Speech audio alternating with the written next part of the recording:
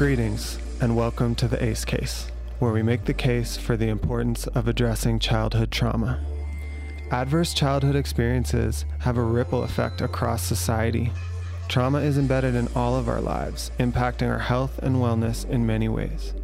By having honest conversations with local community members, we hope to share stories and ideas surrounding health, wellness, resilience, and healing. Trauma is a current shaping all of our lives. If we attempt to better understand its impacts, we can become better equipped to answer what is possibly the most important question of all. How do we heal from trauma? In this podcast, we will be highlighting the work and perspectives of community members, have a few laughs, and enjoy a non-alcoholic beverage along the way. Wherever you are in your healing journey, this podcast is for you. Thank you to our talented, inspiring guests who volunteered their time to sit down for a conversation. Thank you to OBCDC and ACEs Aware for your continued support. I am your host, Luke Wilson. I am a master's candidate in social work and am employed by the Owens Valley Career Development Center. This is the ACE Case. Thank you for listening. Manahu, I hope this finds you well. This is episode 4 of the ACE Case podcast. This one really felt like a special one, and I'm really excited to share it with you all. This was a conversation with Carrie Brown and Leticia Gonzales, a mother-daughter combo, the first time I've done that, and it was really fun. I think it kind of ended up having this dinner table vibe to it, so I laughed so much during this one. I learned a lot, and just a really positive conversation for me to have. And I continue to be blown away by the work these two are doing in the community. Carrie is over at the Education Center, but has also worn a lot of hats throughout the years. Carrie had some really great perspective on how Bishop has changed over the years, and she reflected on that, not only related to services being offered to community members, but also just the changes that she's observed with her own eyes. It should be noted that Leticia was very pregnant during the recording of this podcast, and she went out on leave shortly thereafter. And I am pleased to say that she had a beautiful baby boy in early September. So shout out Leticia, shout out Junior. Shout out Carrie for just being willing to sit down with me and have some real conversation. I wanted to make a quick correction on this one. At one point during the episode, I did mention that the expulsion rate is up to 3 times as high for Native youth, and the actual figure is that it's 4.2% higher for Native youth in terms of their risk to be expelled compared to the rest of the population. And for reference, the suspension rate is over 2 times as much than compared with other groups. My other favorite part of this, and I don't want it to be too much of a spoiler, was just Leticia talking about being a young Twilight fan and doing a dance with one of the cast members of Twilight in front of many people at a conference. Other highlights were just hearing Carrie and Leticia just talk about the work they do with the youth, and specifically some of the programs that they're heavily involved with, like NASA, like Unity, like Youth Council, all these programs that are really just out there making positive moves in the community right now. So yeah, big shout out to these two. Thank you for sitting down with me, and I hope you enjoy episode 4 of the ACE Case.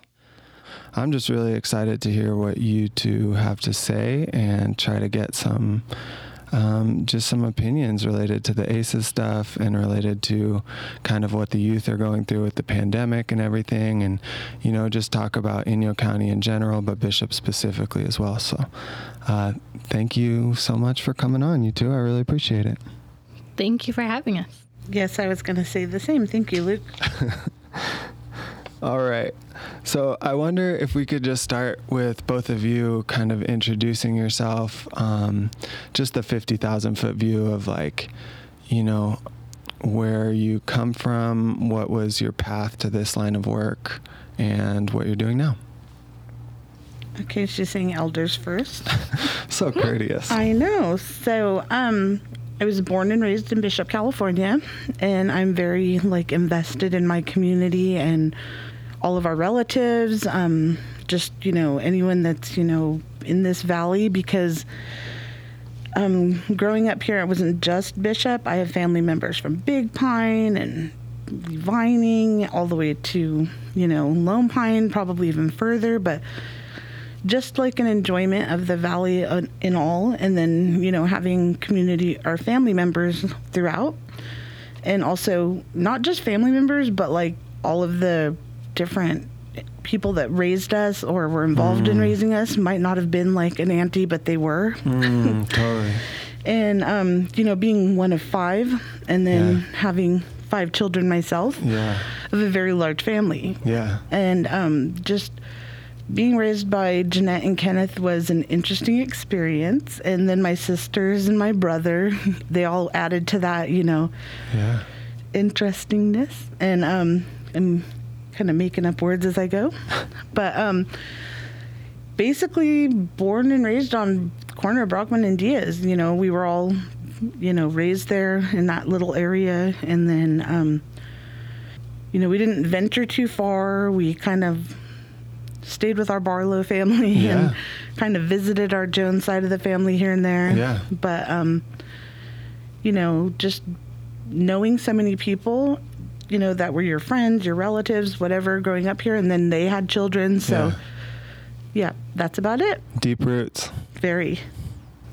Okay, Manahu Nani Ne Leticia Gonzales, Numunu Paihupoe Nukimedu. Hello, my name is Leticia Gonzales. I come from Payuhunadu, or Bishop, California, as it's called today. I was born and raised here in Bishop, California, just like my mother. I'm 24 years old, and I currently work as SPC, Site Project Coordinator here at OVCDC. But I think what really brought me to this path and this line of work was really getting involved as a youth and being a really involved community member. That was kind of like my pride and joy, or like my escape, was serving my community. And so that's kind of like how I would escape my day-to-day life or my life at home, because it wasn't, I feel like growing up on the reservation, like, it's not always like perfect. So you find your outlets, either it's good or bad. And so I kind of found the good in the bad by helping my community, serving my community, and just really being involved culturally and in other ways within our little community of Bishop and here on the reservation as well. Oh, that's great. It sounds like, you're able to find some healthy outlets for some of the things you're going through. And yeah, something I'm getting from both of you is that, your life is pretty shaped around giving back and wanting to, continue to carry on traditions in the community. And, just that piece of togetherness and supporting one another. So one thing I'm kind of interested in trying to capture today is sort of just looking at the way Payuhunadu or Bishop today has changed over time, and kind of looking at that from an intergenerational lens. And I'd just be interested in hearing Carrie, maybe going a little further back, what it was like when you were growing up, like what services were available. And then maybe at some point transitioning over to Leticia and talking about your experience. And then, we also have the lens of like the generation that's knocking on the door and that's about to be here. And I'm just so interested in learning more about how this place has changed over time. So I wonder if you could speak to that a little bit, Carrie. And just how Leticia mentioned, I am, her age and her title of, work. I'm 42, 43. Oops. And I'm the youth activity specialist for the Bishop Indian Education Center. Yeah. And previously I'd worked at Toyabe Indian Health Project with Family Services as the youth prevention worker. And how things have changed, whether growing up here or like from, even with Leticia to my daughters now. I remember being a youth and feeling comfortable going places and doing things and I guess hanging out with my friends to the point where it was like, okay, you're home at 8:00. You don't go anywhere. There's strangers. Before there weren't a lot of people just walking around the res freely. Yeah. To the point now it's like, oh my God, who is that? Why are they walking on the reservation? you kind of almost see it as a danger because like you're close and you usually know who's walking by your house like all hours of the day and night. Yeah. And before it was like, yeah, people went out and did things and had fun and went to parties, but you came home safe. Yeah. And to now where it's like, no, you're home by 10 o'clock, you're in bed by like, we typically, phones on the counter 8. Yeah. Just to protect them and give them some downtime. So that was like how I just decided to parent. And like my mom was pretty strict. If I didn't come home, she went out looking for me. Oh yeah, and it was gonna be trouble. Yes, and she was not afraid to embarrass me in front of my friends. She wanted me home and she wanted to know who I was with, where I was going, what I'd be doing. So that's kind of like how I was raised. And then like the services that were available, I remember they're to this day, even if you're to send somebody to a rehab for drug and alcohol prevention type of services, it's out of the area. Yeah. And it's usually like a 6-hour drive. Yeah. Typically it would be like San Francisco, the Friendship House. Wow. I've done that before where I've transported clients and happily to see them get the services they need and then there when they're done and bring them home. Yeah. And so the services that were available, there were behavioral health services, probably a little less. I didn't, utilize those services as a youth. I did get involved with, like, they have this youth, it was like an AA group, but it was for, like... Oh, cool. I'm not sure what they call that. Is it the Al-Anon? Al-Anon, yes, or like Elateen. Totally, yeah. Now it's I for remember. Like the children of alcoholics and addicts. Growing up, my dad, he did like to drink, and that was kind of our main issue. And so that I reached out for services for that type of support, but like I wasn't necessarily needing prevention at that point. That came like when I was like, I want to say like 23. Yeah. And I did have like a period of my life where because when being a mom at 18, I that was my main focus. And then after having her brother at like, I believe I was like 21. And then after their father and I split, then I was like, oh, party time. I missed out when I was young. Now I need to, have fun and go out and do things. Yeah. And that went as long as it went. And then I did end up seeking services once, the whole addiction phase was over. And I want to say we're like, I struggle with dates, like, me too.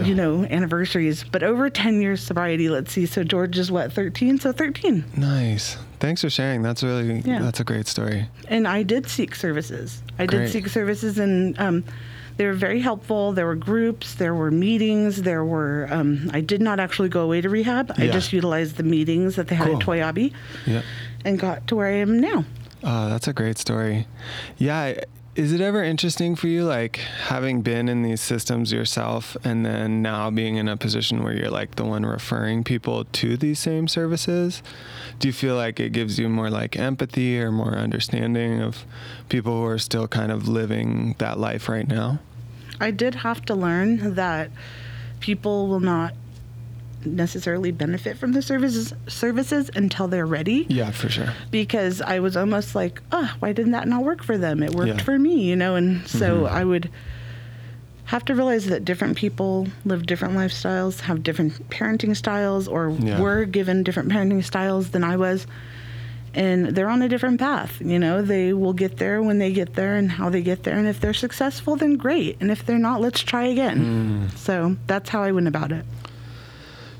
So I'm trying to remember, when did the Toyabe Clinic, when was that built and established?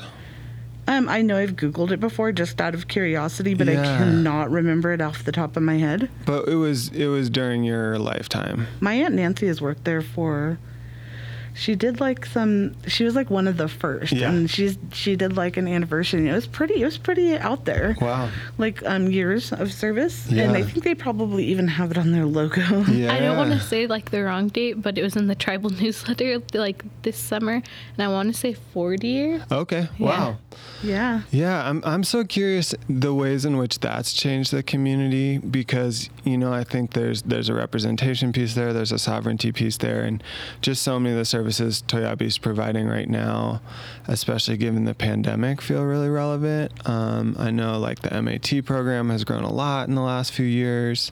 Family Services is doing some awesome work.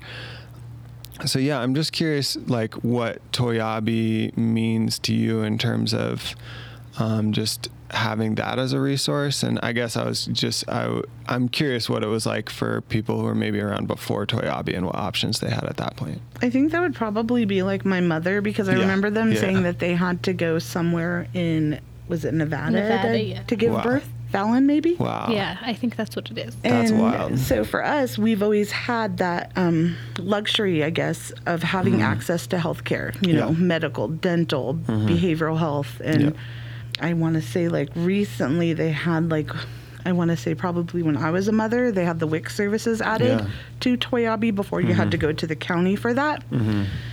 And so as long as, you know, you're willing to receive services, they are available. Yeah.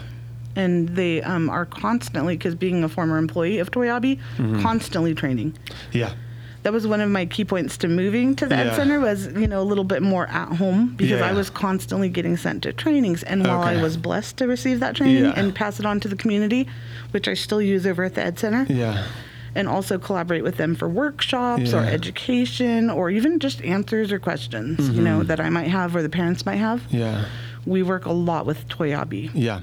And I always say, like, we don't know how fortunate we are to, like, receive all those services at one, like, general location. Yeah, I think them being co-located is really helpful. Yeah. Like, you got your optometrist and dentistry and all that stuff right in the same place. Yeah. So you're not... And she's from a different tribe, but she moved here, and she's like, you guys have such great teeth here, and I never knew that you guys can have such great dental services, because where I'm from, we don't have great dental services at our Indian Health Service. And so I just thought that was kind of funny, because she's like checking out all our teeth. My mom got me braces.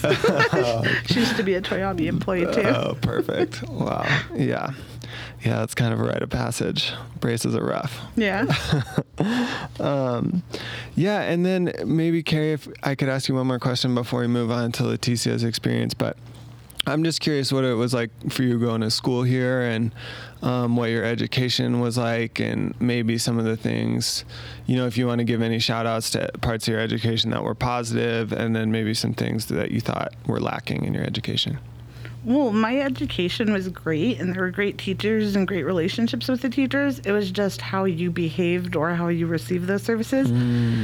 Starting at middle school, I decided I wanted to be kind of, I guess, involved in doing whatever I wanted to do when I wanted to do it and how I wanted to do it. Even though my mom was there along the way to do her best to try to keep me in line, nothing too bad, you know. There were... I guess you didn't get in trouble as much for fighting back then. So Home Street Middle School, got booted from there. Yeah. Went out to Round Valley. Great relationship with Mr. White, Ralph White. Cool. His son-in-law is like a major part of my kids' basketball coaching. So met some really great people out there, students, you know, fellow students, and have great long-lasting relationships. So I'm really glad that I had that experience. My mom made me repeat the 8th grade because I didn't graduate. I could have passed but not graduated. It wasn't a grade thing. It was a behavior thing. Okay. So, yeah, my mom decided, you're going to graduate from 8th grade. I don't know why it was such a big deal to her, but it was. So she would drive me out there every day to go to school, catch the bus at Mill Pond, and I'd be out there at Round Valley. Sounds like she was pretty, like she held you to a standard. Oh, yeah. And I'm like, where did that standard go with my sisters and brothers? Just kidding, guys. But, sound familiar? Yeah. So, it's the same repeated pattern that Leticia makes me aware of with my daughters. And it was probably a similar thing with her as it is with me, is it's all a learning experience. Yeah. You were the first time I was a mother.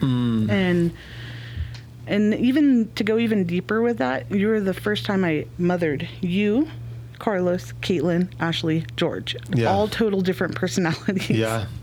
100%. And I'm sure that's how it was with my mom. Yeah. Either that or I gave her a run for her money and she just threw in the towel. Were you also one of the oldest in your... I am the oldest, Okay. yeah. Okay. So, yeah, This I'm is the all oldest, she's making the sense. oldest. Yeah, totally. Yeah, and so on to Bishop Union High School, went there, got booted, went to Sherman Indian High School in Riverside, got booted from there. Okay. Came back, went to Palisades, got booted from there. Yeah. I want to say it wasn't called JKBS, it was like continuation school. Yeah. Got my GED and then I was done. That was my educational experience, and I made it what it was because the teachers were great. The educational experience was great. It was decisions I made, and it was usually around altercations with other students. That's so interesting. So it sounds like, I mean, and now you ending up kind of within the field of education, or at least close to the field of education. Like, I wonder how that's kind of informed your approach, or like, it just seems like, have you ever had this thought where like, if you, as you are right now, could go back in time and like see your high school self on the street and like grab you by the shoulders and like tell you something? Like, what would you have told yourself? Yeah, I do it with some of the students that I work with, and I see them having altercations or, issues, and I'm like, enjoy this experience. Do not allow disagreements to become like a major part of your history, or even the amount of trouble that you're going to get into for being in an altercation. It was a little less probation-y when I was growing up, so I did not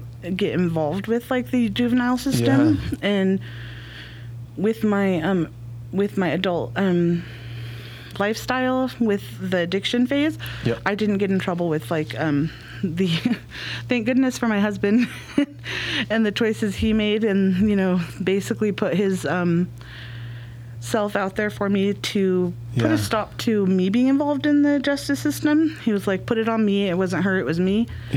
And I will agree to basically 10 years if I don't successfully complete the drug court system. So I do not have a criminal record, so thank goodness. Oh, that's great. Yeah, and like going to all those different schools, and it sounds like traveling a lot in that process, like that. I feel like that. I picked up a lot along the way. Yeah. And I have a lot of respect for the teachers and the educators, and I got along with the adults in my life that gave me some type of insight. I carry a lot of that with me. I have a really great relationship still to this day with my teacher from Round Valley, Mr. White. Amazing Shout out person. Mr. White. Yeah, that's so interesting. And hearing you talk about it now, even just like the tone you're using, it sounds like even the hard parts, like you've taken the positive out of that and you've been able to flip that and recognize like, there were times when I was out of line or something, but it's all learning experience and it's all brought me to where I am now. So. And it was on me. There were choices that I made. Yeah. The accountability and responsibility piece. That's awesome. I hope I'm still on my path to get to accepting some of the bad decisions I've made. But yeah, I think that's really admirable and really cool. So yeah, moving over to you, Leticia, maybe you could just talk about, I know you shared earlier that you had a lot of cultural outlets and a lot of good programs as a youth that helped kind of sculpt who you are today. And I wonder if you could kind of go over some of those programs that sort of changed the course of your life a little bit and were a positive thing for you. Yeah. So I was born and raised here, went through the Bishop school system, and I was always involved with NASA or the different youth groups, and then youth council, of course. So NASA was really a really awesome outlet, and the Native American liaisons who kind of facilitate and run that were really a big factor in my education and going throughout the school system. So there's a elementary school liaison, middle school liaison, high school liaison, and each one of those throughout my lifetime really helped me and kept me on track educationally.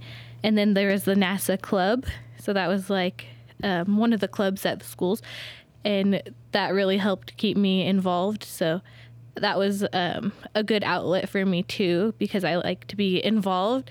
But at school, I wasn't probably like the smartest kid. But when you're involved, you're like, okay, I got to like pass my classes so I can stay involved in these groups. So that really like helped keep me on track educationally as well. Yeah. Do you know if the liaison thing is something that happens a lot of other places as well, or if it's something that's like fairly unique?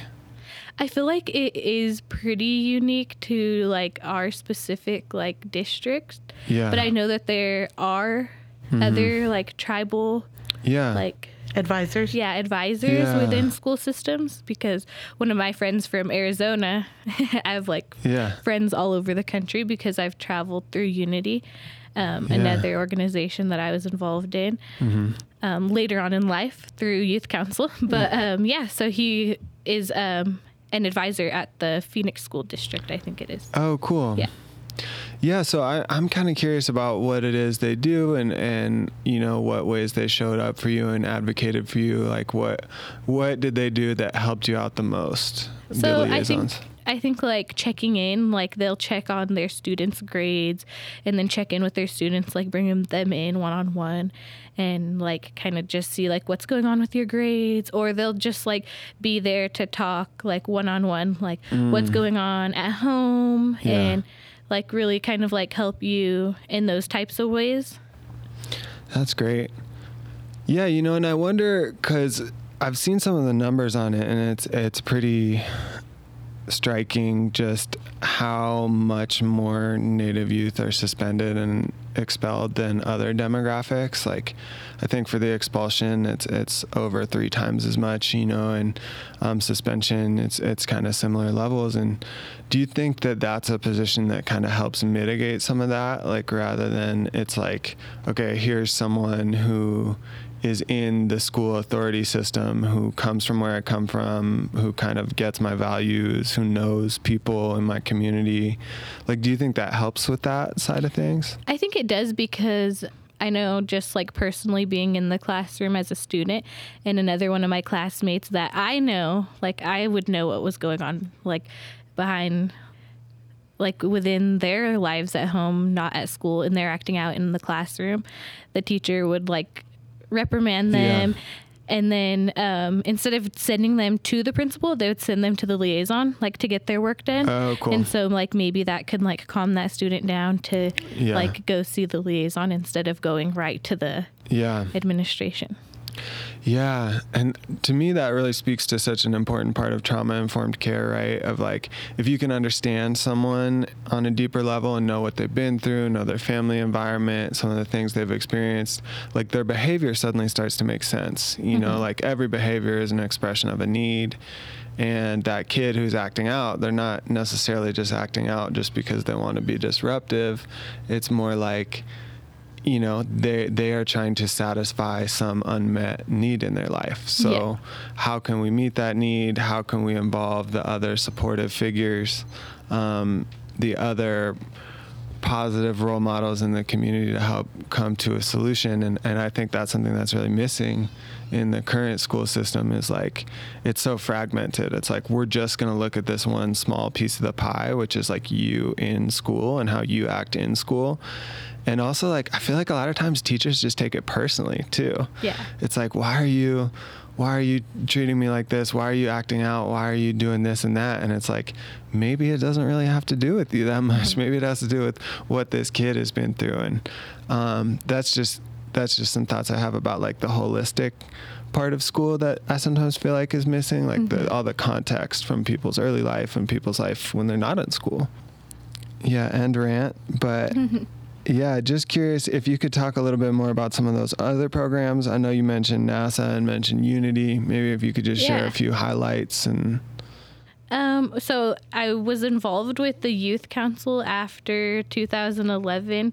I had just graduated from 8th grade, and I went on a Unity trip with the tribal TANF because we were a tribal TANF family at the time.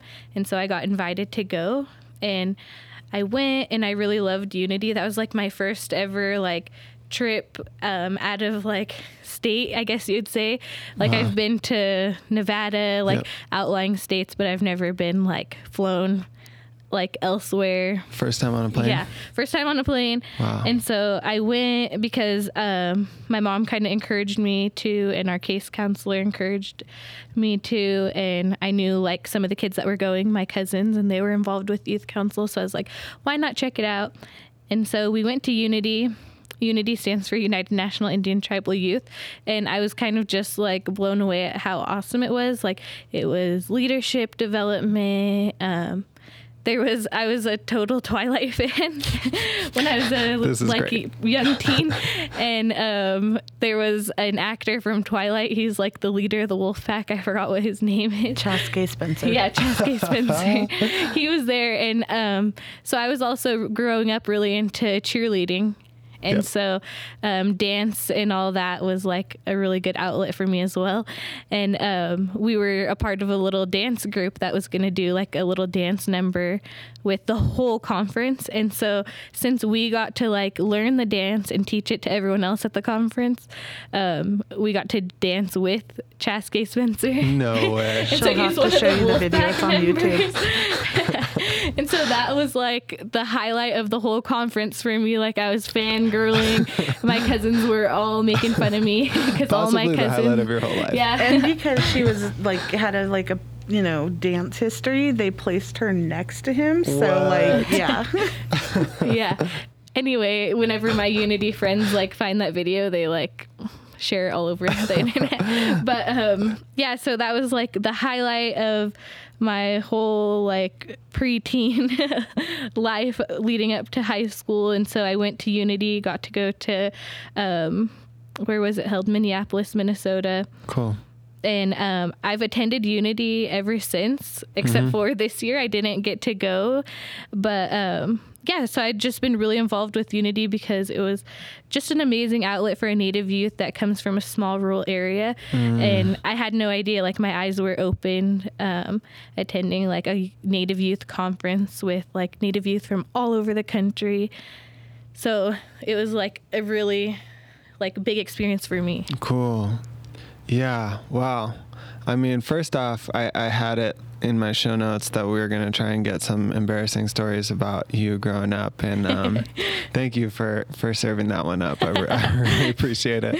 I just love the image of you dancing with one of the Twilight heartthrobs. It was a Beyonce song, too. It just gets better. Wow. It does. Okay, I'll try and link the video in the show notes or something. But yeah, and then secondly, just hearing you talk about that and kind of watching your eyes light up a little bit, can you just describe the feeling of what it was like for you to be in the room with all these other Indigenous leaders and youth who are kind of, was it mostly people your age?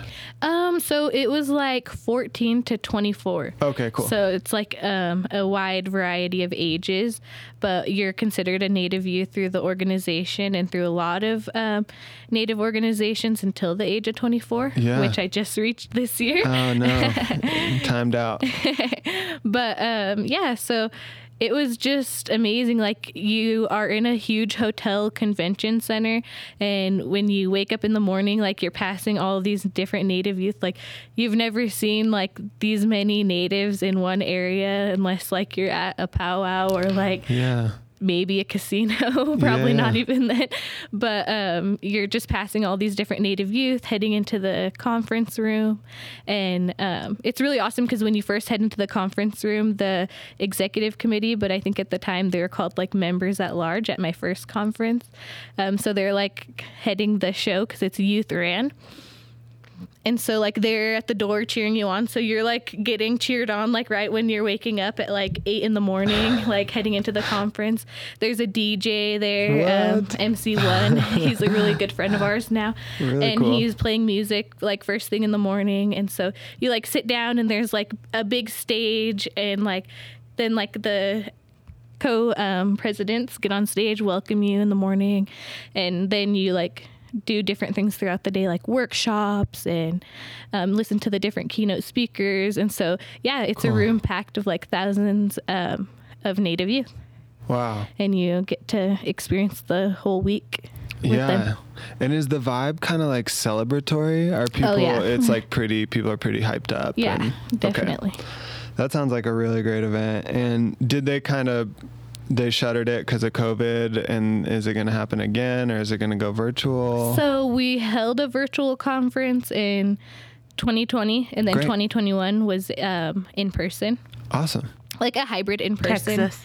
Oh, Yeah. Texas, yeah. Not as many Yeah, the rules youth down council there. got to go with my mom. She's the advisor of cool. the youth council. Oh, great. How many people went? So we took our officers because we were trying to limit the amount of, we would typically like to take all members, and at the time we really just have about 8 members. Yeah.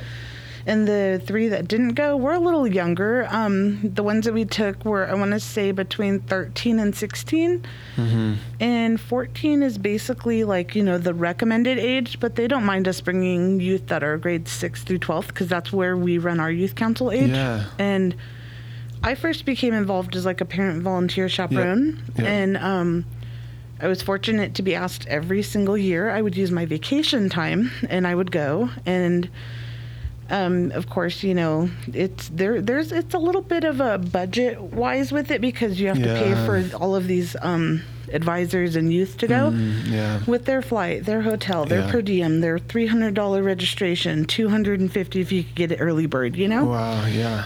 So there's a little bit of funding that goes into it, and it is definitely worth it to me and to the youth that attend, and we raise leaders through that program. Sounds like it. There are some amazing youth that are doing amazing things that have been involved with Unity and the leadership trainings that they've received, and also just the direction and the experience, as well as the connections that they make. Really cool. And yeah, I feel like when you're in that environment, you can feed off each other, and you see someone your age kind of doing it at a certain level. It's like, wow, like I know I've had experiences like that in my life where it's just opened my eyes to like, I just didn't know that level existed until you see someone doing it. And then it's like, yeah, it's something you can take home with you to your respective, homelands. And they do advisor trainings. So the adults that are involved go to a separate training while the youth go to their, what do they call them? Like their breakout sessions or their trainings or their workshops. Yeah. They go to like their different regions. Like for California, Hawaii, it would be the Pacific region. And so they go to their separate group from youth that are from California and, sometimes Hawaii. There'll be a few youth that'll show up, but typically it's California youth, and it's a big one because, as you know, there's a lot of tribes in California. And so when I was on the executive committee for Unity, I served as the Pacific regional representative. Twice. And so we'd have these breakout sessions. And so there's 12 regions involved with Unity. And so you'd go to your regional caucus meetings. And so that's when you got to meet with the youth within your region. Oh, cool. Yeah. And do they ever have like the Minnesota youth are going to play the California youth in kickball type of thing? Or is No, but there is a basketball tournament that Unity holds, so that was pretty fun. Yeah. That's really cool. I think they got like awarded like really cool jerseys and like basketball shorts for winning and stuff. So it's a big deal, the 3-on-3 at Unity. That's awesome. Yeah, kind of a tangent, but that's something I've always noticed is like the Native affinity for basketball. I really grew up playing basketball and love basketball as well, and it's cool to see all this media about Native youth playing basketball coming out. I heard LeBron is like executive producing a new movie that's about Native youth playing basketball, and there's that documentary on Netflix, Resball, and I just think it's cool that that's something that's kind of growing and growing strong right now. It's a huge outlet for Native youth. Basketball is. My cousins played in like different res ball tournaments, and my mom would take them, and they just have a lot of fun, and they love it. They love basketball. It's such a good outlet if you're someone who's a little more competitive and aggressive too. Yeah, and I think this kind of brings me to the next thing I was hoping to talk about, just hearing you speak to how productive these outlets were and having these things you can go to and lean on for just as support to get through hard times. Just thinking about the context of the pandemic and how that kind of took a lot of people away from their typical outlets that helped them get through adversity, get through challenges in their life. I was just wondering if either you could speak to sort of how your family did with the pandemic, A, and then B, like what you're seeing in the community at large.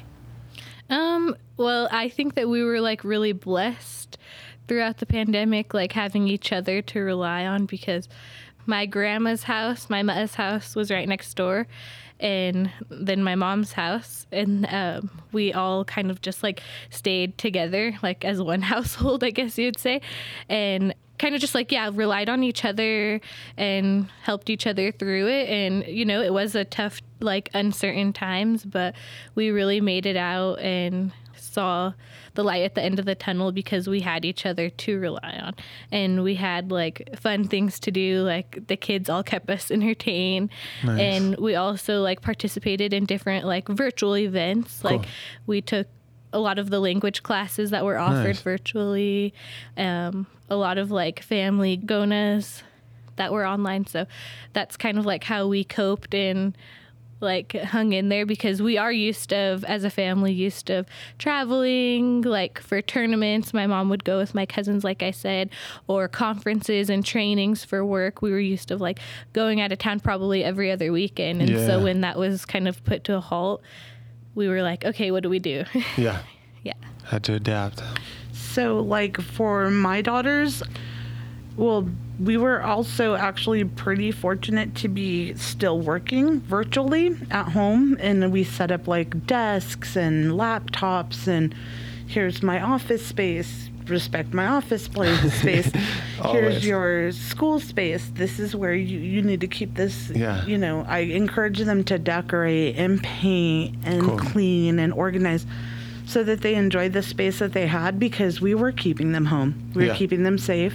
Yeah.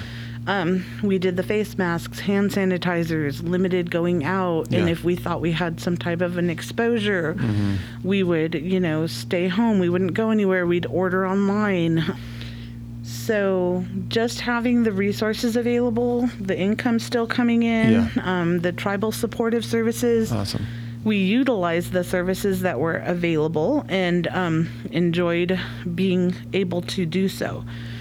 And the other programs that I work with Native youth, such as We Are Native, it's through North Portland Area Indian Health Board. Nice. And I got our youth involved in some online conferences, and they were able to work with some amazing Native American artists, whether it was art or different workshops with recording and poetry. And so they were busy. They were like having as great of a time as you can being on lockdown. Yeah. And, I went through like, I made sure I put little cameras, because you weren't sure, what was going on. Were you going to be safe, So just being safety and like, healthcare and keeping the elders safe, the children safe, and ourselves safe. Yeah. And we also got to participate in different PSAs for our community. So I know Tazba Chavez came and filmed us for Wear Your Mask. I think like social distance kind of like PSA that she did through California Rural Indian Health Board. And so we got to be a part of that, and that was really awesome. Yeah, that was a great video. Wow, she's so talented. Yeah, Ashley was in her movie too, my little girl. Oh, really? Yeah, That's awesome. She actually went and got herself ready. I was coming home from a training in Sacramento. Yeah. And I came home in that morning. She's like, Mom, wake up. I need you to take me to the cultural center. They're doing auditions. Yeah. And she was accepted as like Tazba's cousin. Nice. But then when they saw her, they're like, no, this is Tazba. So she played a little Tazba. Oh, wow. Oh, that's... She got to do a black carpet in Los Angeles, the LACMA. That's so cool. Yeah, so she got to do a premiere. It was really amazing and a great experience for her. Wow. Do you think she's interested in being in that film space more now, or is it? Any opportunity these kids get, they take. Sounds like it. They just, whether it's me or they heard about it and they're like, Mom, can you take me? I want to do this. Mm-hmm. And I try to do as much as I can with them, just so that, I'm keeping them on the right path. Yeah. And involved and happy and healthy and, just have these amazing experiences. Yeah. And it was really interesting. I went to a thing Toyabe put on. It was a talk that Tazba gave, and she was just speaking on like the film stuff almost just kind of fell into her lap by happenstance, like just a coincidence, and she was on a totally different track, like, was going to do something related to beauty products, I think. And then now is like, super big time and able to tell these stories on these massive platforms. And I just think it's so cool that someone from this, really small town is now having this like influence on this bigger stage. When I dropped my son off at college in Santa Fe just recently, I met up with Tasba's mom and grabbed some stuff from her to bring back to Bishop to her grandson. Nice. So just having great connections and great relationships. Because if you have those connections, you could travel throughout the United States and have your like, you know, connections and friends and family. Yeah. Wow, that's awesome. It sounds like everyone in the family is really involved with all these different programs. And, you know, I'm kind of curious, like, to me, that seems almost a little atypical for here. Like, I think a lot of kids don't maybe take as much advantage or aren't quite as active or maybe don't have the means or whatever the case may be. I think that's something I hear a lot, is that there's not that much for youth to do here. Do you all think that that's not true, or do you think that it's like, it's maybe a question of just plugging people in with resources, or if it's like an opportunity privilege thing, or? So like working at Toyabe and working at the Bishop Paiute tribe, we're like, hey, we need 10 youth, come join. Yeah. We're like knocking on doors. We're putting it on social media. We're, you know, doing it over the radio station. Through the youth that go to the education center, going over and doing workshops and presentations at JKBS, Keith Bright, Home Street Middle School, and BUHS. The kids are very busy. Yeah. They have, you know, high school sports. They have curricular, like extracurricular, like whether it's educational activities that they do. The kids are very, I feel fortunate in this area because they have Toyabe Youth Prevention. Yep. They have family formation. They have the Bishop Ed Center, the Youth Council, the TANF Youth Prevention work. Yep. So I guess you just choose what you're interested in and go for it. Yeah. Some kids aren't comfortable with traveling. Yeah. Especially in these times. Yep. But like we have a couple of youth that maybe weren't on a good path, but decided, you know, hey, I'm going to be part of this group. And then it really got them in a place where they enjoy being. When, say like, Jerry Bruno asked us to do some advertisement for the census, Native Youth Census. We asked if anybody wanted to go. Nobody wanted to go, so we took Isaac and we took Caitlin. Yeah. But, you know, it's all just, you know, it has a lot to do with just wanting to be involved or wanting to travel or wanting to be, you know, featured. Yeah. And if you have the time, are you not traveling for softball? Are you not traveling for basketball or, you know, cheer? So the kids do get involved with a lot of different sports programs, and that's great. And so we try to work around it. But if, you know, there's like, hey, this is on this date, you kind of have to go. Yeah.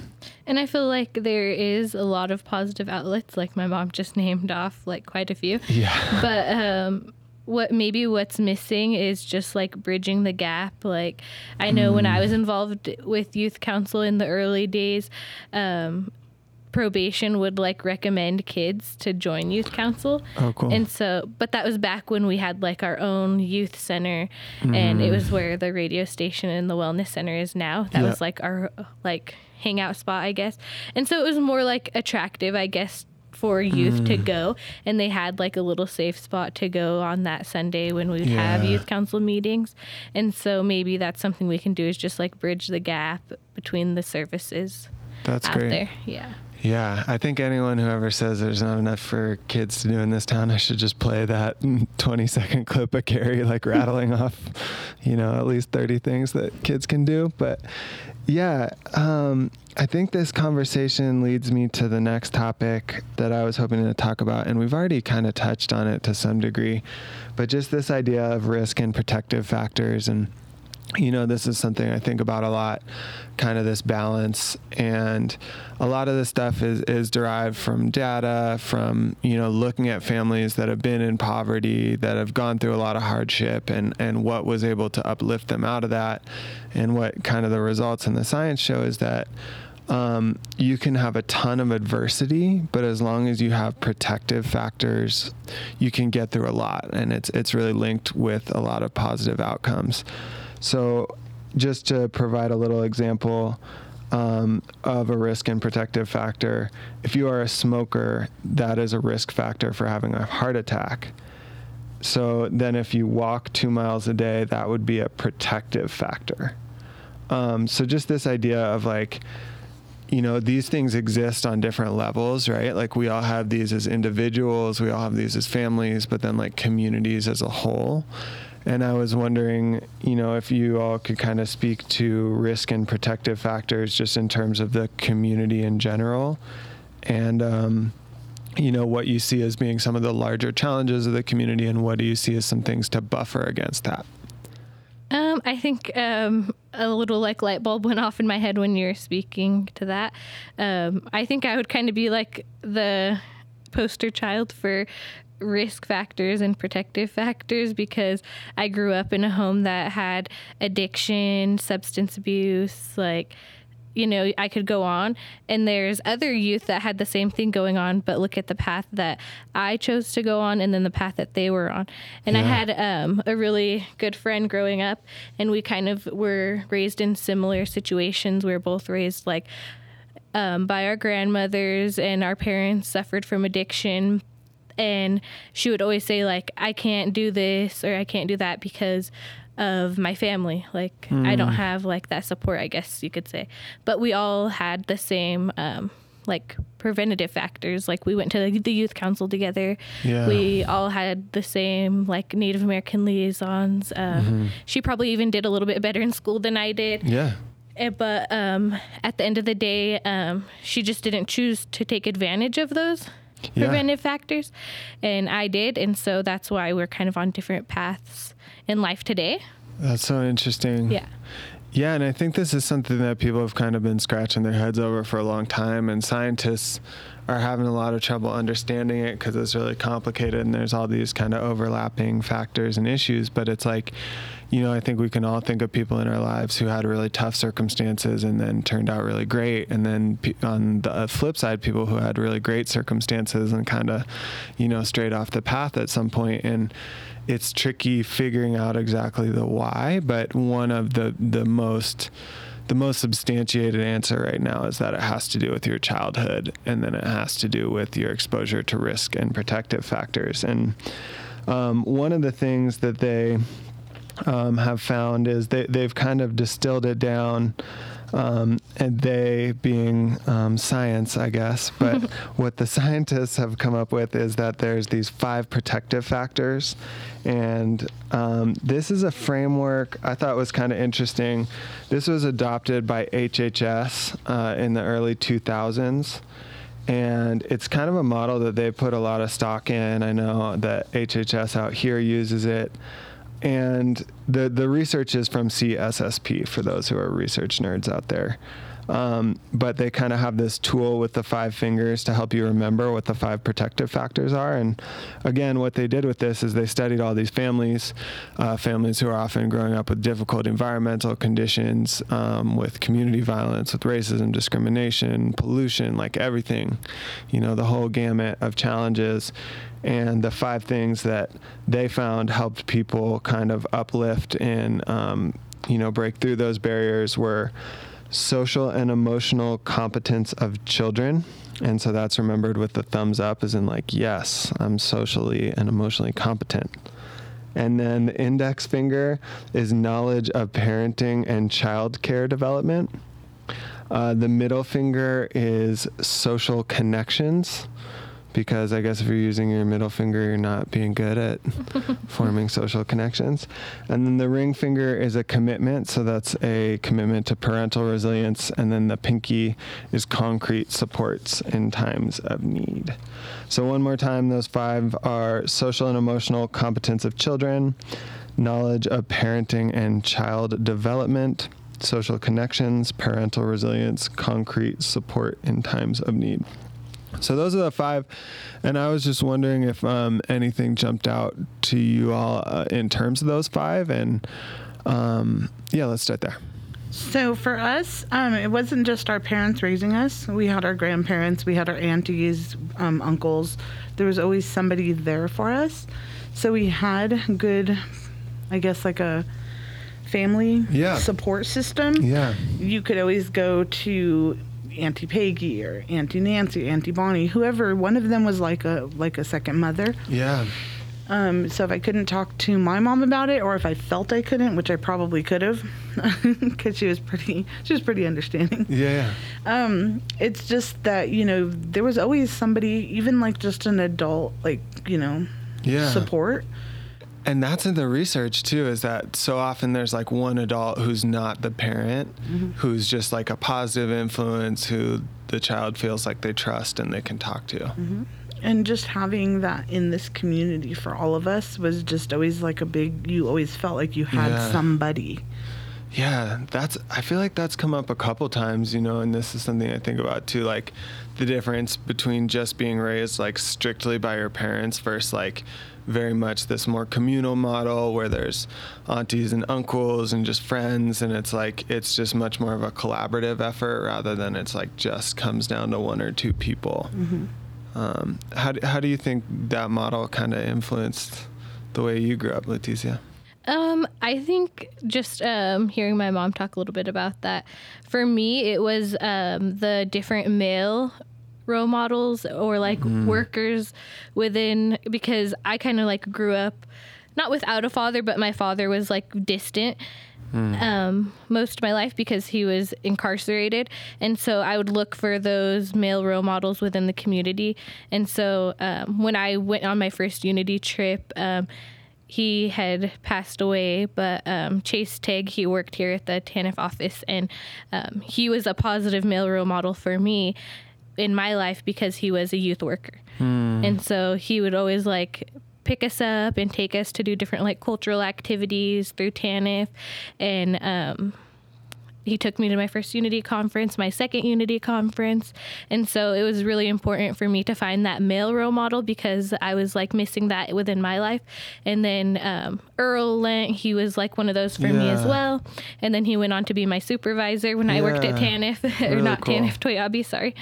And Brian Poncho as well, like he worked at the Bishop Indian Education Center. And so just like those different like male role models kind of like helped shape me kind of like into a woman, because as a girl, you still need a father figure in your life. Like I know a lot of people stress that for boys, but also as a girl. Really cool. Yeah. Shout out Chase, shout out Earl, shout out Brian. Well, they kind of showed her like how a woman should be treated and respected in a good way. Yeah. And also just that they were valuable and their opinions were valuable and culture was valuable and involvement. Yeah, really cool. Yeah. I was reading this thing the other day about how, so much of our brain development and the person we become later in life happens when we're 0 to 5, when we're not really even that consciously aware or don't have very reliable memories. That's when so much of who we're becoming later in life is built. And kind of just based on our environment, we're picking up all these things all the time. And, children have these giant brains and are making all these connections and kind of developing this code book that they use to interpret the world. And something I was reading is like, even if you're a kid and you don't remember it, you could have had a bad experience with a man who had short brown hair. And maybe he was like loud and hostile and made a scene in your home. And even though you might not remember it, that experience for the rest of your life might make you like not trust men with short brown hair, or like when you see men with short brown hair, you're like immediately triggered. And what you saying that just made me think of this because like, if you didn't have that father figure around and you didn't have those positive role models like the people you listed, that might still be the case of like, men are this or they can't be trusted. But, through these programs, you're able to have these people in your life who showed you like a different way of being a man. And it sounds like that was a positive thing. Definitely. And then even when she speaks on her dad not being there because he had to be somewhere else, there was still like a good relationship. Like we weren't good together because it was a young relationship. Yeah. But you're still a good dad and I'm still a good mom and we're still going to parent these kids together. Yeah. And when he came home, he thanked my husband for filling in a way, like being there, being, a little stricter dad, but like, still being supportive and making sure she had like, her softball equipment or her involvement in the community or, food and bills and, things taken care of that, he wasn't able to be there, but somebody was. Yeah. So that more communal model again. And to this day, like they still have that father-to-father respect. Yeah. Oh, that's great. Another thing, too, that, like, I didn't mention with the protective factors is these kids had each other. Yeah. Leticia made sure they, like, even, like, when, she was a young adult, she would make sure they got to places, went to things, were involved. If she had a vehicle and I needed her to go run and pick them up, she did that, or like, she helped with since they were babies, she would change their diapers or feed them or babysit them. So she was always like an amazing big sister. Yeah. And so, like, you spoke of the 3 generations, me, her, and the soon-to-be grandson. Yeah. I know she's going to be amazing at, because she's always been involved with the youth. She's always been a good cousin. She's always been a good sister. Yeah. And so, these kids have each other out here, too, to be like, if we could take care of each other, we're going to be all right. Yeah. They are very resilient. Yeah. They may have been through a lot, but, kids in the community, they are very strong. Yeah. They know where they could go if they want the help. Yep. And so just, knowing that, like, our community and our community members are supportive towards each other, then that's, like, a major strength. Yeah. Yeah, that's interesting, the family thing. What was the joke you were telling today about how you were like, you can look you up in the directory and you're listed as like the... I just said, my mom jokes that I'm the tribal babysitter because I would babysit like for different families in our community and babysit my own cousins and siblings. Yep. Yeah. So it sounds like you've been kind of in that space for a long time. Yeah. Have you ever tried to Google her? I'm glad we got to this.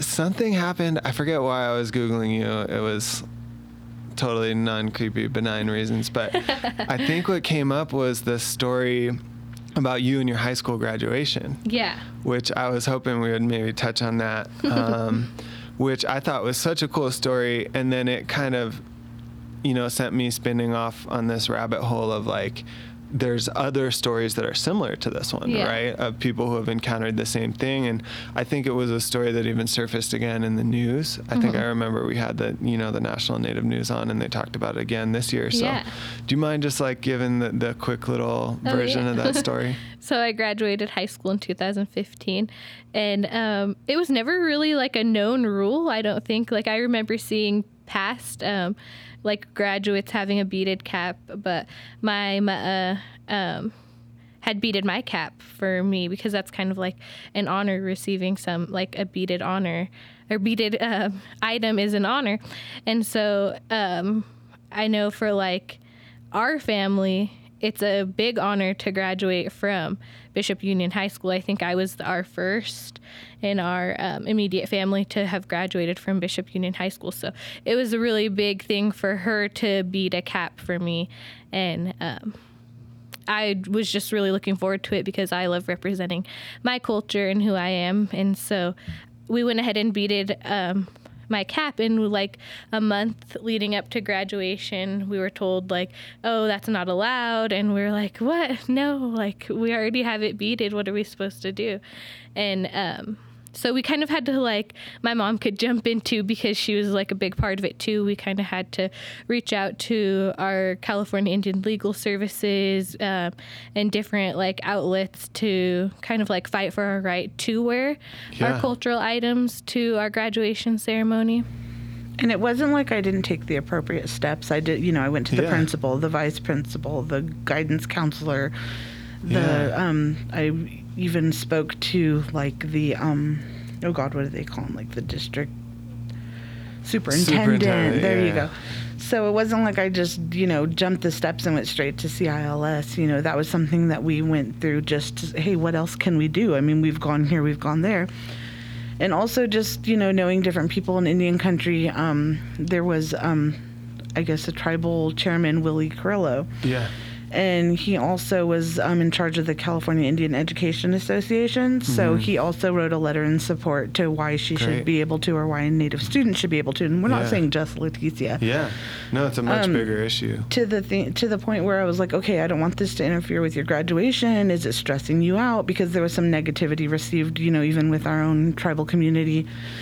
And so, it's just like, why are you making this such a big deal? It's not that big of a deal. But there were like 2 other students also that had already had a beaded cap, and so we were getting ready to graduate like weeks away. Yeah. And so we were trying to like work not together. only fight for our right to wear it to our graduation ceremony that's weeks out, but also like my mom had said like, I have 4 other kids that are coming through the school system. Like, this isn't going to get laid to rest if you just say no to her this year. Like, the next year's like, yeah, exactly. So we were just looking to fight for our right as the Indigenous people of this community to be able to honor our Native students in an appropriate way that represents our culture.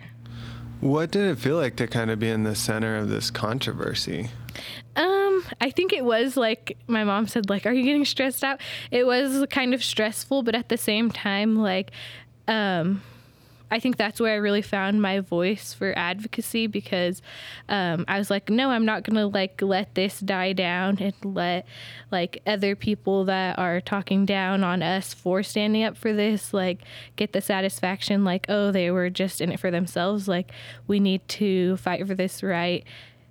For our future students to be able to get honored by like our tribal communities and their families personally. Yeah. So. Really cool. It sounds like some of your leadership training paid off there. Definitely, yeah. I like what you said too about like, this isn't just about me. This is a broader issue of like you not respecting my culture, my heritage, my expression of that. And I'm trying to remember the timeline now because I don't have this in my notes. But so there was the incident here. And maybe there's a tangent, but I'm also really curious what the rationale against wearing the beaded cap is, like what the argument against it is. Our specific school, the principal then, he kind of just said like, oh, we want it to be a traditional graduation.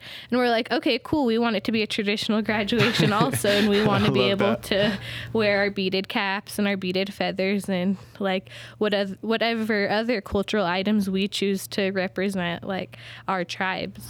Different traditions, but still traditional. Yeah. I like it. Well, so also not to like stand out or single out, one student. Yeah. And for, I guess, and I hate to be like, and I'm trying to word this just right, and I'm not trying to be like, oh, they're racist. They just didn't allow us to, that's not what I'm saying.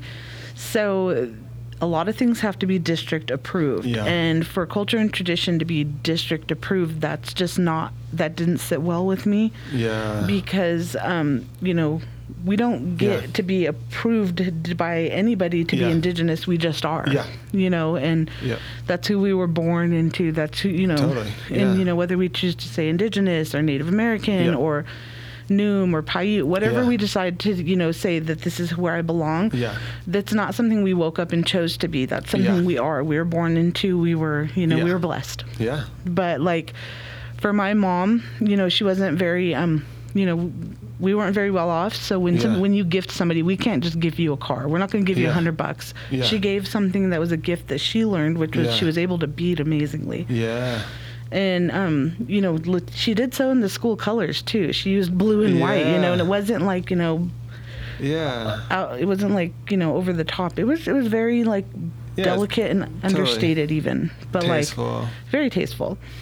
And so, I guess, just with, reaching out or, putting it on social media and people sharing it, Indian Country Today Media News, one of the editors, Vincent Schilling, he was able to be brought aware of it. I want to say Tazba's mom, Valerie, who was basically in charge of Indian Country Today Media News, let him know that, hey, you needed to put a story on this. And, he called them every single day, 10 times a day, the district, the principal. Great. Did an article, let them respond to the article, and then, now we're good. Got it out there on the national stage. And unfortunately. And I know, like, now today, too, like, they are, and it's, like, a proud feeling that the youth are allowed to wear their graduation caps to their graduation ceremonies, but they do kind of have to go through a process to where they get their, like, design and colors and everything approved. So that kind of just really doesn't sit right with me either, but I am still glad they do get to do that. Yeah, so, like, some momentum in the right direction, but it's still problematic. And in a way, it still teaches them to, respect authority and timelines and, getting things approved. But from, like, a cultural standpoint, like, they don't understand, like,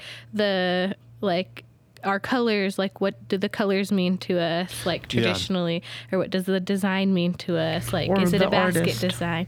Yeah. And so they kind of, it's kind of controversial, I think. Yeah. Like, personally, but that stuff gets still weird. It's like, who gets to be the police of what's acceptable? Who made, like, what real authority do you have to, like, approve something like that? But, then again, I want to work well with the school district, so you kind of, it's like a certain little give and take. Totally. Yeah. A delicate dance. Mm-hmm. And then, so there was a similar incident in Arizona, right? Was that before or after you, where there was another, I think it was a young man, right? Was graduating and wanted to have a beaded cap, and they... I want to say that it all unfolded around, like, the same year. Okay. Yeah, a lot of the incidents that were similar all across the country. Okay. Because previously we didn't really hear anything about this. That's why we thought it was okay. And then following that, that was the same year in Washington, D.C., I got... elected to serve on the executive committee of Unity. I got to do a workshop for Native youth, like, how can I advocate for myself to be able to wear cultural items to my high school graduation. So that was awesome too. Like, I got to go on and, like, advocate for and teach, like, the other youth, like, how can I go about this in the right way? Like, Here's how you respectfully tell your principal that I'm going to do it. That's awesome. Well, yeah, I thought that was such a cool story. Thank you for bringing that up, Carrie. I'm glad we got to that. So I want to be conscious of our time here, and I just wanted to go through a couple more things. And I was hoping to just end on some fun, positive things if we have the time as well. But before we do that, this is a podcast about ACEs primarily, and my grant is almost up. But yeah, this last year, I've been reading a lot about childhood development and thinking a lot about ACEs, and I know that this is something that both of you have had some experience with, both personally, but also, like, learning the science. And I would just be curious to kind of get your reaction to when you first heard about ACEs. What was kind of like, what came to mind? Did it feel like it made sense? Did it feel like it was something that could be applied to, the community here? Things like that. So working with Toyabe Indian Health Project, I was very blessed to also work with California Rural Indian Health Board very closely. Great. One person that stands out really to me is Daniel Domagine. Yeah. And he was able to do a workshop before me asking you to do a workshop, which we really enjoyed. Thank you. He had mentioned how, like, it's part of our DNA. Yeah. And how different experiences or childhood experiences, whether it was our relatives or whether it's us, well, there's like a part of your DNA where you're like, okay, that's going to hurt you, that's bad, or that's going to burn you. Yeah. So it kind of like ingrains in your DNA where you're like, I need to avoid that. And so that gets passed on to your children, and they're like, okay, I need to be resilient, I need to be strong, but oh wait, that's going to harm me, so I need to stay away from that. And so, and also just being able to, like, assess, and I actually, during one of the California Indian Days before the powwow, I had a bunch of epidemiologists come from Crib and do, like, some pretty good survey and data collection with our community, and they were very, very open to it. I had just, well, they also got gift cards for completing it, and it was something to do. This was the Native-specific ACE screening tool? Cool. Yeah, I hosted it at the Ed Center, and then also at the powwow. Great. And so anyhow, after the powwow and before you go to, like, the youth games and then the actual powwow, after the parade, I meant not the powwow, but anyways, after the parade, we invited people to come on over, get a gift card, do this, and they were explained what they were giving their data for. And so what we wanted to do is collect data specific to Bishop, because natives from Bishop are different from natives from Arizona, even natives from Sacramento, or other California tribes. We were fortunate that this valley shielded us from discovery. So, a lot of, like, the traumatic experiences that a lot of other tribes experienced that were on the coast, it came to us a little later. Yeah. So, but also, just having like a a different cultural standpoint or a different cultural raising than other tribes. Yeah. We wanted to know what affected Bishop tribal members and how we could make it better or how we could tailor the services that they receive. Yeah. So just getting information gathered specific to our people so that we can give treatment specific to our people. Wow, yeah, that sounds like such an important project. Just, yeah, kind of getting it the feedback directly from people of like, you know, what is your experience and how can we help? I don't want to assume that the care that I'm giving you is the care that you need. Tell me what is bothering you and what we can do to fix it.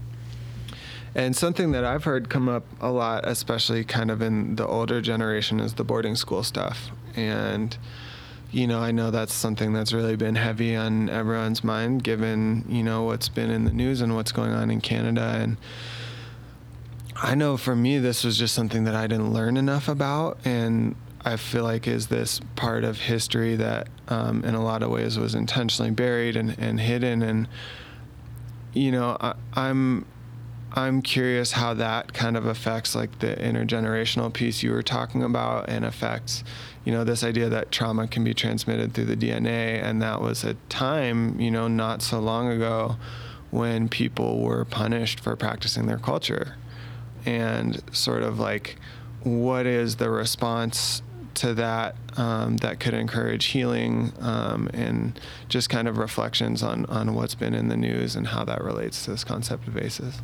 So taking somebody and removing them from the home and removing them from the family that loves them and cares for them and takes care of them, and then putting them in an environment where like this is how you're going to live and this is how you're going to be and this is the language you're going to speak and guess what, now this is your name.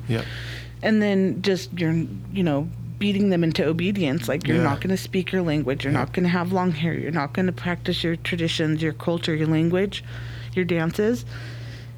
And then putting them back in and expecting them to be able to parent children. They didn't know how to go back to their own people, and they were assimilated into like the, I don't know what you would call it, like the English culture. And just stripped and changed of who they were or who they should be. So it's like, and then expecting them to love and care for their children when they weren't shown how to love and care for their children. And so I've also attended a really great conference in Paula, California, and it was Indigenizing California Education. Awesome. And amazing book. You've got to read that. I'll put it on the list. It's such an important topic. So, just listening to the different speakers and the different experiences. And I personally spoke to elders who, said boarding school is an amazing experience. They learned skills. They learned, different, I guess, careers, trade. And, then she went home and, she had a great home life and she raised a great family and, all these other amazing things. But also just, also seeing the different stories where, I could not, as a mother, comprehend somebody coming in taking my child. I would be like broken. I would be, it would be like a death. You know what I mean? To me, a part of me would die. Having another culture, because Leticia, she's not, just Paiute. Their Hispanic side, they were saying, oh, well, the firstborn son goes to live with their grandchildren. I'm like, no, he doesn't. This is mine. This is my baby, and I'm going to raise him. And the same with her, and I'm sorry to her grandma that time that I did, mind my mind. I love my children. I'm going to raise them. I'm going to take care of them. And, but just, I couldn't even comprehend how these parents felt never seeing their children again or never to have them come home. As the mother, I'm like, I treasure every experience I have with my children, and I'm sure they did too. So just being able to revitalize our language through like the language program, the powwow dance groups, and basketry or beading, whatever, the different cultures and traditions that we have. I mean, it's fortunate, and I hope more people do take advantage of, the different services that we have available in our community to relearn our cultures and traditions so that, that can be very healing, relaxing. I've hosted different workshops where people were thankful for, the different skills they gained from our instructors. For sure. And even the So stories and like, the assistance. So basically relearning culture can be like very healing. Yeah, absolutely. And getting back what was taken away. Absolutely. Wow. Yeah, you said a lot of really powerful stuff there. I think that, one of the ways I've been trying to think about this stuff is through the lens of like attachment. And I've been learning, some about childhood development, and I really like this guy Gabor Mate's stuff, and he talks about how the two needs of a child are attachment and authenticity. Attachment being like you need caregivers who are there for you and they express that you're loved and they respond to your needs. And authenticity is, the desire or just the fact that you can be yourself and feel comfortable being yourself and express yourself. And I think when you apply those two things to the boarding schools, it's just you completely lose both of those things. And I think just the repercussions of that are still being felt in so many different ways. And I just think it's really interesting that now the media is shining a light on it. One thing I am kind of concerned about with media nowadays is like people latch onto a story for a little bit and then they drop it pretty quick. So I'm really hoping that like something becomes of this and that, there are actual definitive changes in policy and the way we teach history and, in a lot of things, frankly, just based on this event. So just basically having a voice and using it is something that a lot of Native leaders are doing now. And, sharing their stories and letting people know this isn't a bad thing that, like, I live on a reservation, but I shouldn't be on a reservation. Yeah. But now that I am, this is where I belong because next door to me is my mom, my dad, my uncle, my cousins. And this is, our safety zone, our home. Yeah. I guess if we were given the chance to leave, it just, it'd be a learning experience. Yeah. I know there are people who have successfully, moved and, maybe they didn't come back or maybe they do, but they know it's always here. Yeah. So that's the one thing about, our tribal lands that we have is, you can always come back and here's your family, here's your aunties, your uncles, your cousins, brothers and sisters. Yeah. Rooted in where you came from. And I think one of the things that you said just kind of jogged something in my mind of like, I'm coming from a social work space. I'm also coming from like, I have white heritage and, I think there's a lot of things that white people don't understand about Native people. Like that's a really long list. But I think one of them is like, this is in social work as well. And I see this in my social work lens is there's so much deficit language. It's like people talk about all of the challenges and all of the things that are, all of the difficulties that Native people go through, but they rarely talk about like the strengths and the beautiful things and like the values and the community and the ability to show up for each other. Like that part gets left out of it a lot. So I think it leads me to Res Dogs because I think it's really cool to have some media that maybe paints like a more accurate picture of like, they have the heavy stuff in there, but they also have the humor and like it's funny, and it's a lot of things that I think have been missing in terms of representation. So I'm hoping to get to Res Dogs in a second, but I'm just curious, and I don't know how many people are going to listen, specifically how many white people are going to listen to this podcast, but what do you think a lot of white people don't understand about Native people? I would probably have to say, I don't think they understand, like, this will, like, probably lead us into Res Dogs. They don't understand our humor. Yeah. I don't know. It's just something that's very unique to us. Like, that's kind of like how we deal with trauma in a way, like, you kind of laugh it off. Yeah. Or, like, I always Tawny always brings up, one of our coworkers always brings up one of the stories of like me getting hit with a cane by my mother, but she was thinking it was my aunt, and like we would just like laugh at it, like after that had happened, like as a family, like we're laughing at getting hit, but that's kind of like how we like roll with the punches of life, and how we deal with trauma is like, oh, remember when you fell off of the truck? And then you're like, yeah, haha. Like, it's just how we kind of like cope, and like one of our medicine, laughter. The best medicine. And, you know, to go in like hand in hand with the whole humor is like medicine. Yeah. Well, we do get offended too. For sure. You know what I mean? We are not all broken and need to be fixed. We are not all hungry and need to be fed. Yeah. You know, we do have, you know, whether we have jobs or resources, we are not all just waiting here for somebody to come and save us and fix us. Yeah. We're doing just fine. You know what I mean? We're finding, you know, we find a way to survive. You know what I mean? And it's like, thank you very much for thinking you need to come and clean our neighborhoods up, or thinking you need to come and feed our children, or fix our broken, you know, families. We're doing just fine. We're thriving. We're surviving. We're resilient people. You don't need to come and save me. Yeah, and that attitude is a part of the problem of thinking you know it's best for another group of people and coming in there. And we have our own thoughts and beliefs. You don't need to come and force yours on us. For sure. So, you know, if we choose religion, we'll come knock on that religion door, you know what I mean? We'll go and attend that service, you know, and it's not saying it's not for everyone. Yeah. But if it's not for me, don't come and tell me I need to attend your service. I will come if I choose to. Yeah. And, you know, I know when I'm hurting, I can go and seek services. If I need counseling, I'll go get counseling, you know, and if I got to feed my family, I'm going to go and I'm going to get a job. You know, I'm not waiting for someone here to come and save me. And that's true for a lot of people. And, you know, we know where to get our resources. We're very resourceful people. So we'll ask, you know, family, and maybe family can't provide it. So they'll say, hey, look, there's these social services over here, or these supportive services over there.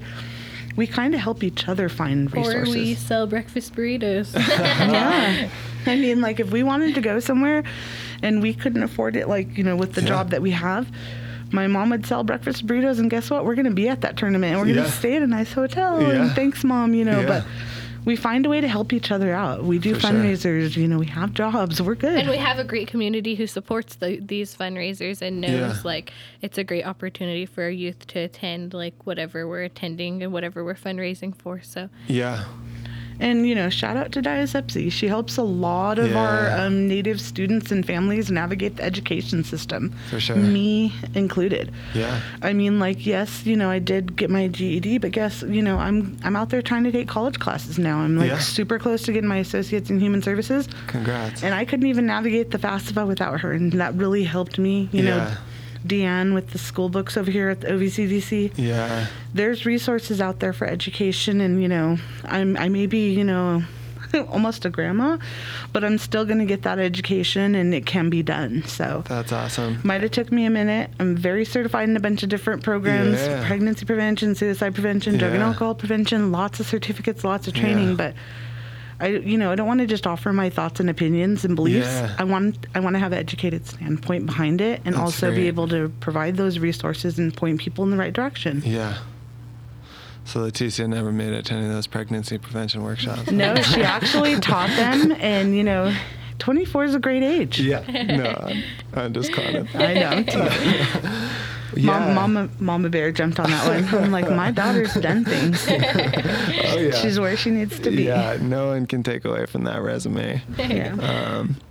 You know, and I think, like, what you're saying too, like, your path maybe not being conventional, but other people see that, and I think other people who also have a non-conventional path can be like, oh, you know, like, I could do that, like, it's not too late, and I can, you know, I think just having those role models and also having people like Dio help you navigate the system is so big, in terms of, like, sometimes that first step is, like, one of the hardest steps to just get going and get it all sorted out. When Leticia was, I guess, a young teen, she said, did you not go go to college because of me, because you had me. And I said, no, I didn't go to college because it wasn't my thing. I wasn't, like education. I did not know what I wanted to go to school for. I did not know what I wanted to be. And it took me a long time to figure it out, where I wanted to, go with my career path.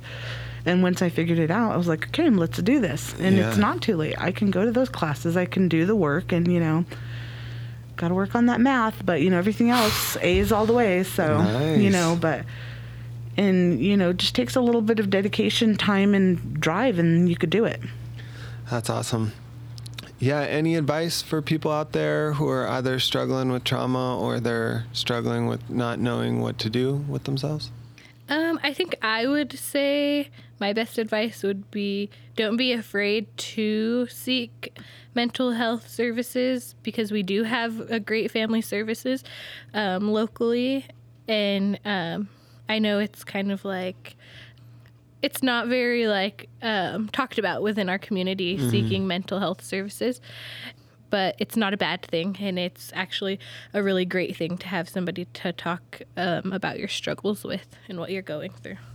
And if you're not comfortable with the services that are available here, there are online services. I'm a major fan of Jolie Varela and her Indigenous Women Hike group on Instagram, and she had mentioned getting online services with a provider that was not from this area, because that was how she chose to seek behavioral health services.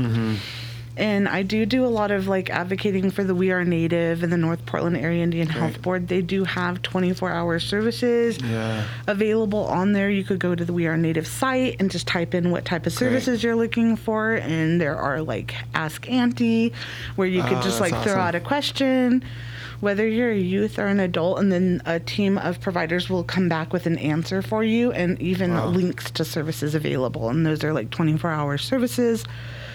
If you want to go to the county, if you want to go to Northern Inyo, if you want to speak to somebody from out of the area, seek services. Find someone to talk to.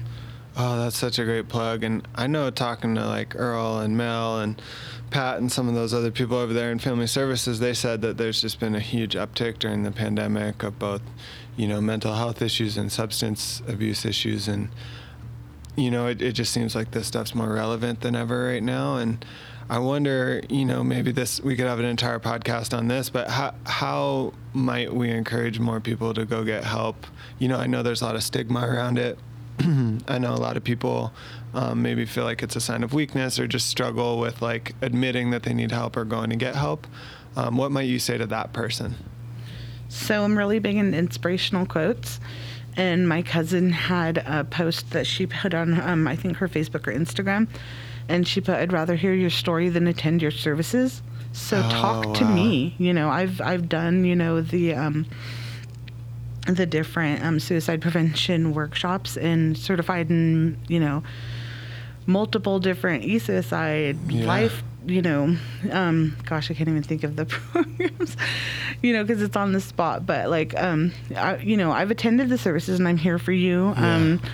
Whether it's your liaison at the school, or your case counselor at TANF, or, even just come into the, Bishop Indian or Ed Center, go over to Toyabe, and even if it's not official services, just talk to somebody, and then maybe make that determination of whether you actually need to seek services, or you just needed to get something off your chest. Just know that your community is here for you. Yeah. Oh, that's great advice. Okay. I think that's all I got in terms of the heavy content. I just want to do a couple more fun things if you all have the time. Do you need to go, Carrie? I'm here for you. All right, let's do it. So I want to play a little game I just thought of. So it's going to be agree or disagree, and I'll say a sentence, and then I was hoping you either could say yes or no in Noom for whether you agree or disagree with this sentence. Are you ready? Okay. Do you know how to say it? No, go ahead and show me. So yes is huh. Uh-huh. No, kadu. Kadu. Mm-hmm. Ha and kadu. Uh-huh. Great Basin Bakery is better than Schatz. Ha. Huh. That was quick. That was an easy one. The youth have enough positive outlets in this town. Ha. Huh. I am concerned about the values of the next generation. Ha. In between. Yeah, I was trying to look up the word for maybe, but I couldn't find it. I feel like there could just be a sound where you're just like, What was it again? I am concerned about the values of the next generation. Oh, okay. Yeah. I don't know. I'm kind of in between on that one. Yep. I feel like only because, like, we're so, like, ever-changing in today's society. Like, I think that they have a lot of great values and ethics that maybe we wouldn't have, like, thought to have had in the past.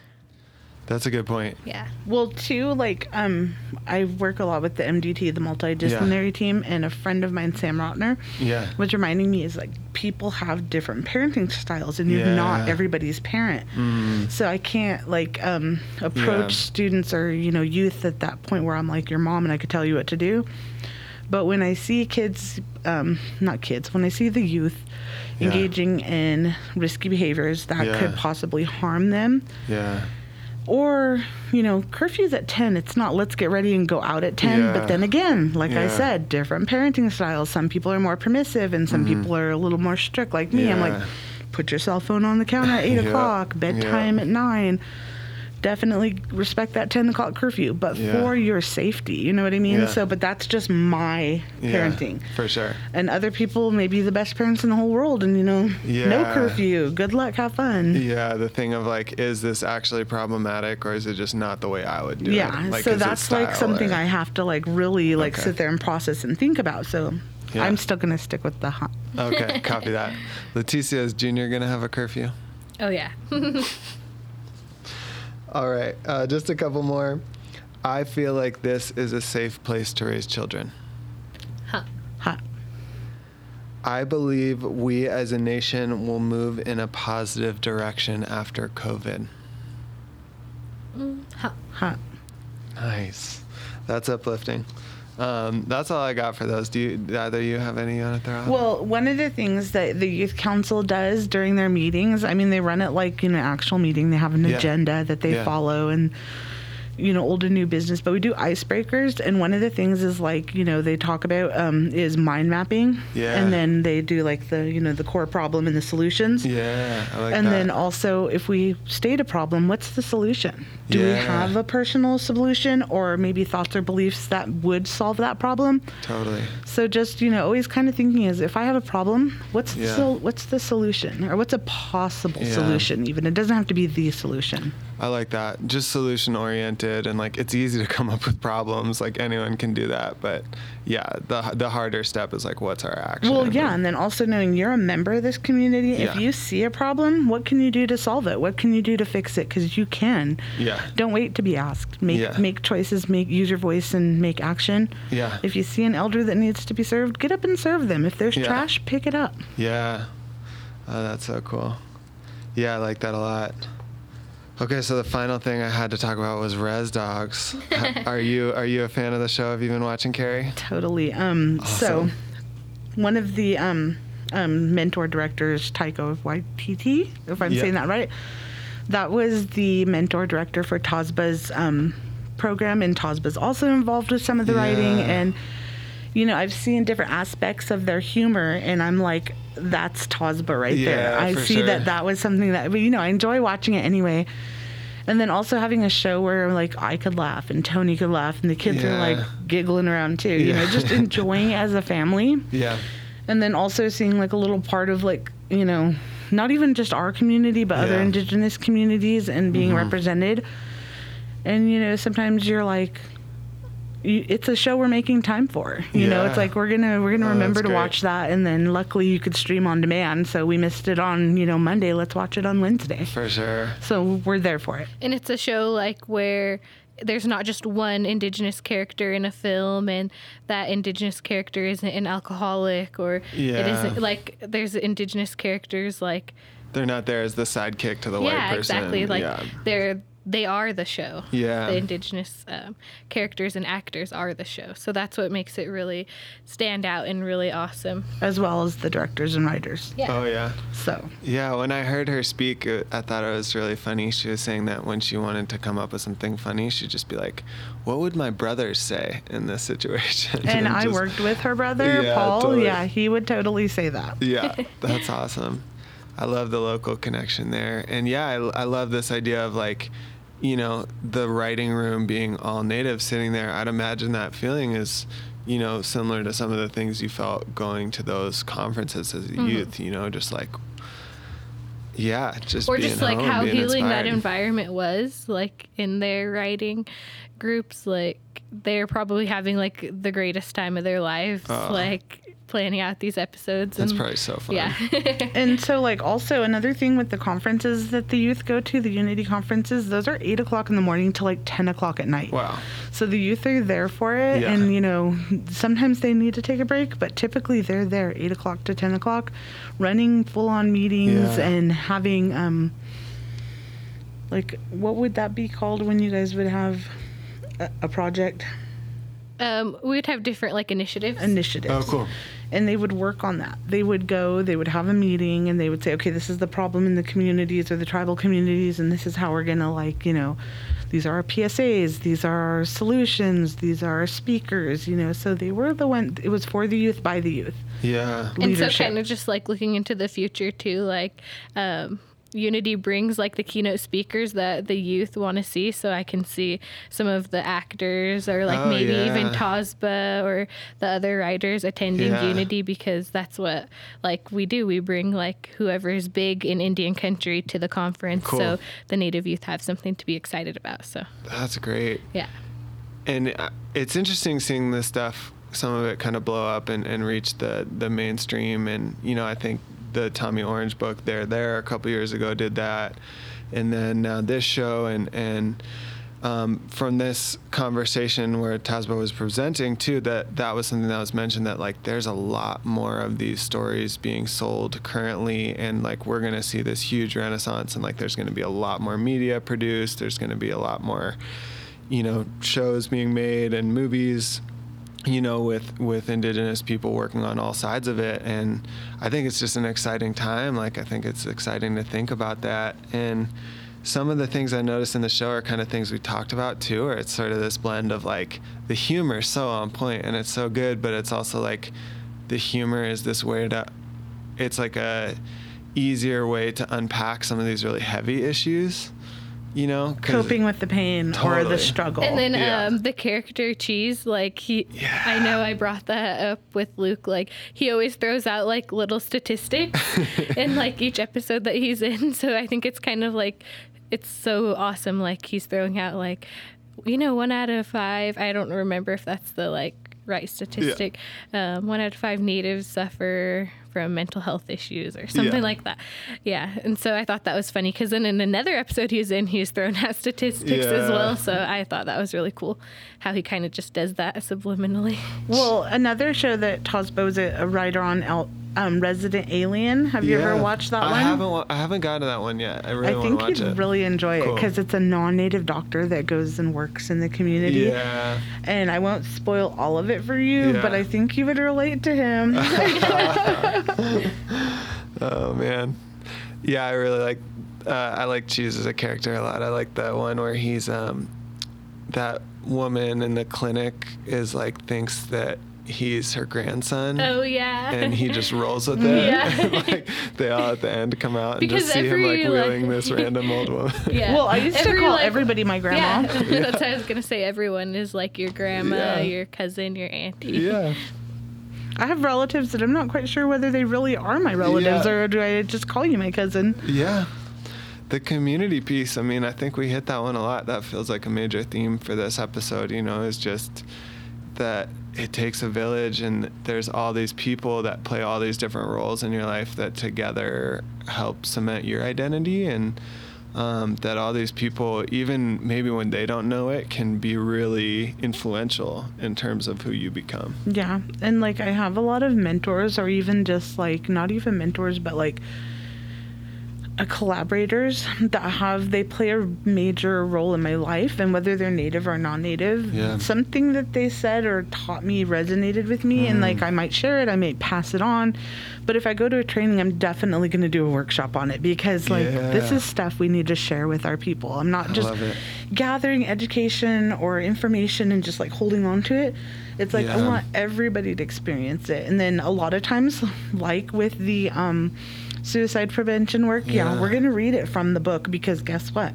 I want you to receive the same information that I did, because that way you could pass it on to someone and it could be healing for them.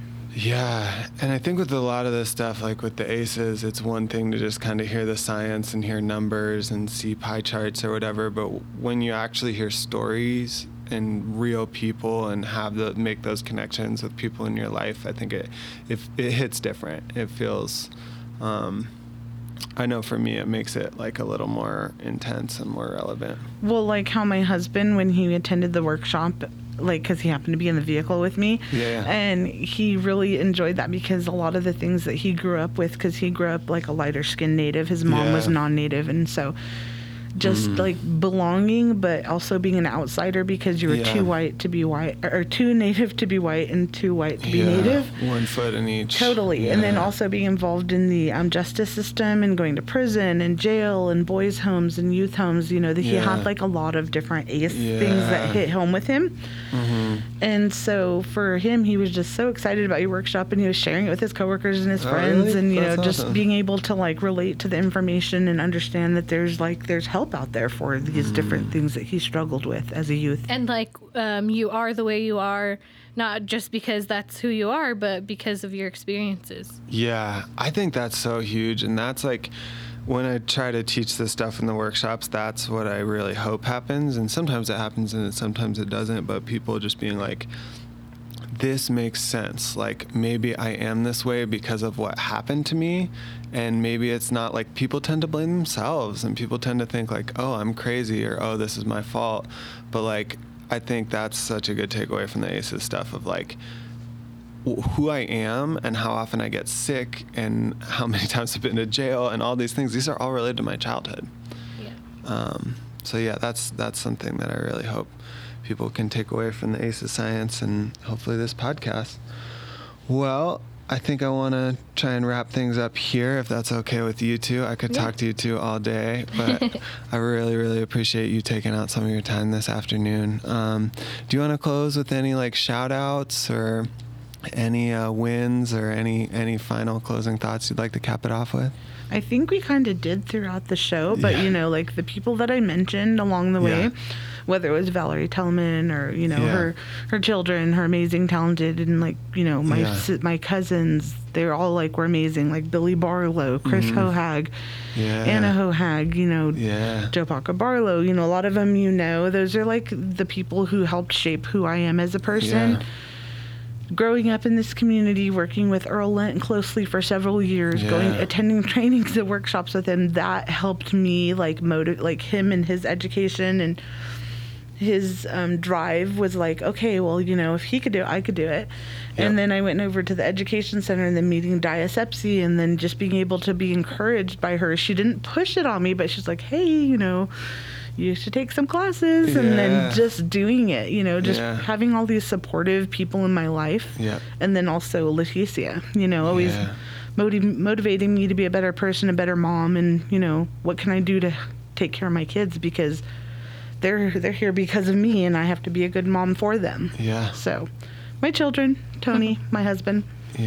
Big shout out, Tony. I think I would like to give a shout out to all of my siblings and my cousins, because they're kind of like my motivation to like every little step of the way that of the path that I was on, because I wanted to be a great role model to them. And so I would always like think in the back of my head, like, what can I do to motivate them to be a better person when they're like this age? And so on and so forth. So shout out to them, because they're really like my main motivation. Great. One last thing. I also want to say, like, with her being involved with Unity and me being involved with Unity, it's just the valuable information that I took away from those conferences and from her being involved with Unity in a leadership role, and now Caitlin being the Pacific Region representative.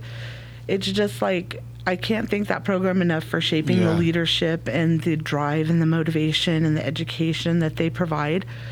Like they say, the physical, social, spiritual, mental aspects of their lives.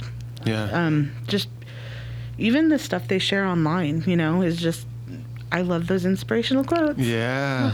It sounds like it's been really impactful on both your journeys. It has. Sounds like a great program. Well, thank you so much for sharing your stories. I really appreciate you all coming on and talking. You. We appreciate you and your capacity in our community. Oh, stop it. Well, it was wonderful to sit down and drink some horchata. Yeah. Hopefully talk again soon. Thank you to OVCDC and ACES Aware for your continued support. Big shout out to Grayson Gorse for providing the original music you heard during the introduction. You can find his tracks wherever you get your music. Thank you to our amazing, talented guests who volunteer some of their precious free time to sit down for a conversation. If you'd like to reach out or have questions about the show, please email lwilson@ovcdc.com. Thank you for listening, and happy healing.